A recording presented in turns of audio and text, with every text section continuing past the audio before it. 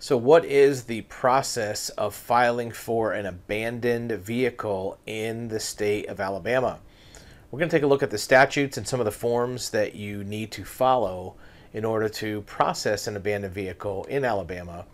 And we'll start with this abandoned motor vehicle records request. And this is important because the first step in the process is you have to notify the DMV in Alabama and also request the records of the owner. And here's the reason why. Here's an updated, redacted version of the statutes for an unclaimed or abandoned vehicles. And the bold is what has been superseded with new information. And most of the changes have to do with electronic reporting. You used to have to do this on paper documents. So for an unclaimed abandoned vehicle, the first thing you have to do, if you are a person or entity in possession of an unclaimed motor vehicle, you shall electronically report the unclaimed vehicle through a portal provided by the department.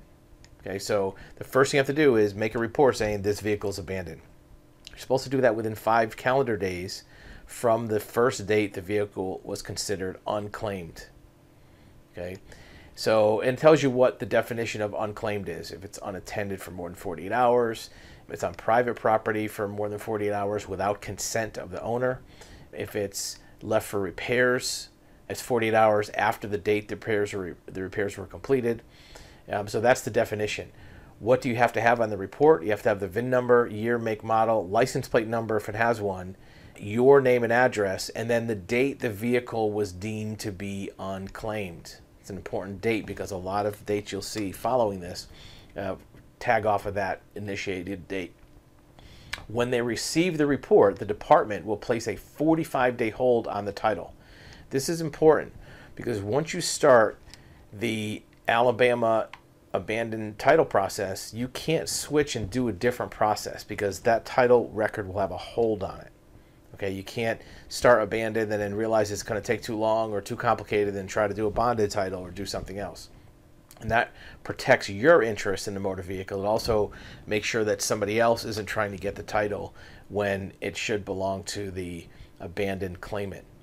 So within 5 days of when it's reported unclaimed, the entity in possession, meaning you as the claimer, will use the National Motor Vehicle Title Information System, NMVTIS, which is a national database, to determine which state the motor vehicle is titled. That's the first thing you have to find out is where is it last titled. If it was Alabama, if it's other states, you have to take different action.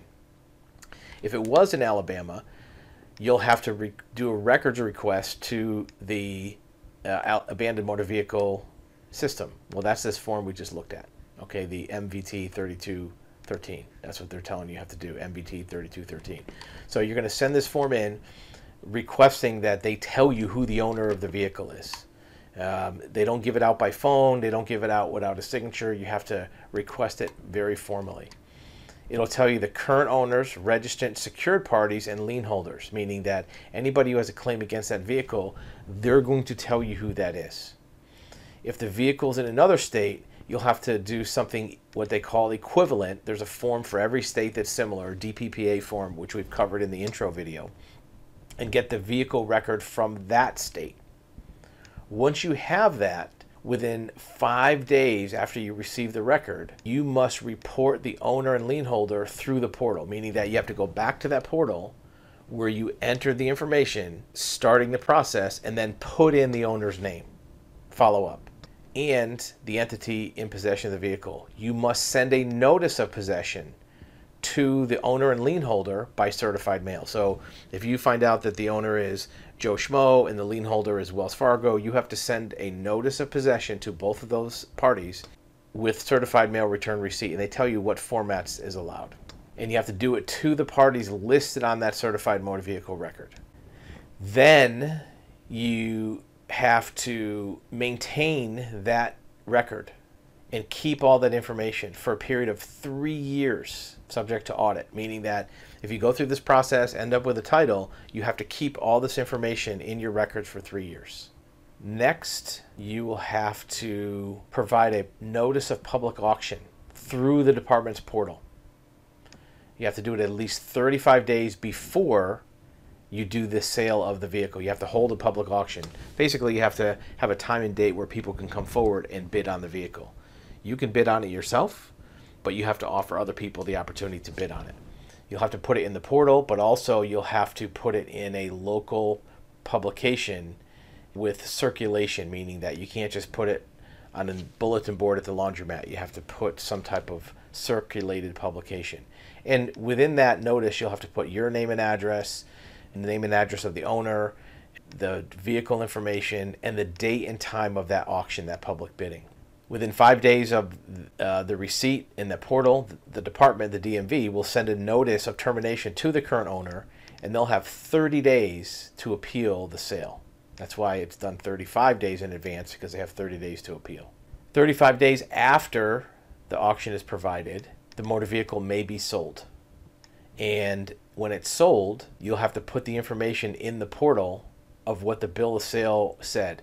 The vehicle description, the dates, the name of the newspaper and dates of publication, how much you received proceeds from the sale, the buyer and seller information, and then all the dates of all those notifications. Section 12 talks about if it's a salvage title, it'll remain a salvage title. It's not going to change anything. That's beyond the scope of an abandoned vehicle. That's a salvage title. It's not going to add salvage to the title, but it'll remain if it is already a salvage. If for some reason in the meantime the vehicle is returned to the owner, then you have to report that it's been redeemed. You can only use that portal for an abandoned vehicle. This is important. This is something a lot of people will do. They'll try to use an abandoned vehicle process to get a title for something they bought off Craigslist and didn't get a title.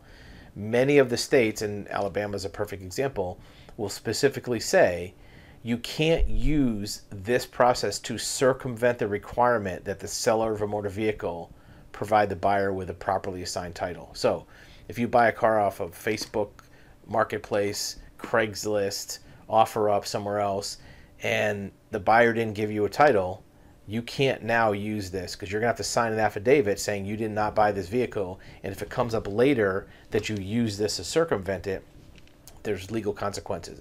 If you did purchase a vehicle and didn't get a title, there are other options like we've talked about in our intro. You could do a title surety bond, a court-ordered title, prior owner contact. There's many other methods you could use. You'll find on our website.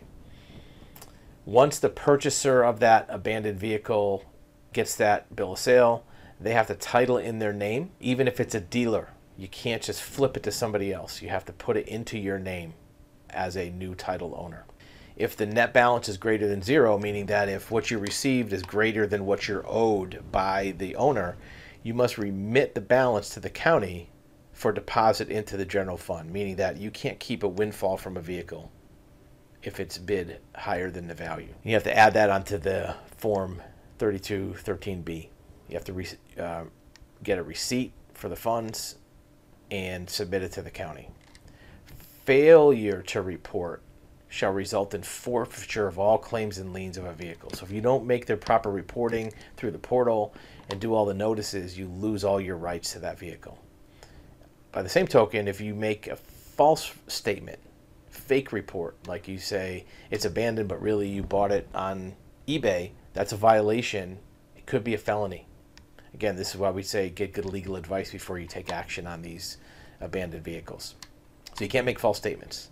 It's not designed to fix a title problem. It's designed to get rid of a vehicle that's in your way.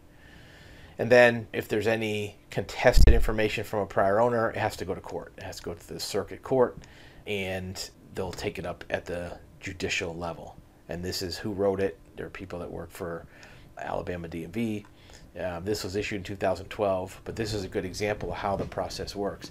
Again, remember that there may be other methods for getting a title to a vehicle that are more appropriate in your case.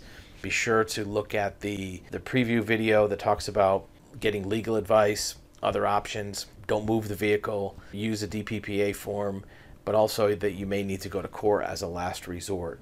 But this is an overview of how the process works, and where it's not exactly finders keepers. If you have a vehicle on your property, there is a method that you may be able to pursue, and there'll be more information about that on our website at cartitles.com.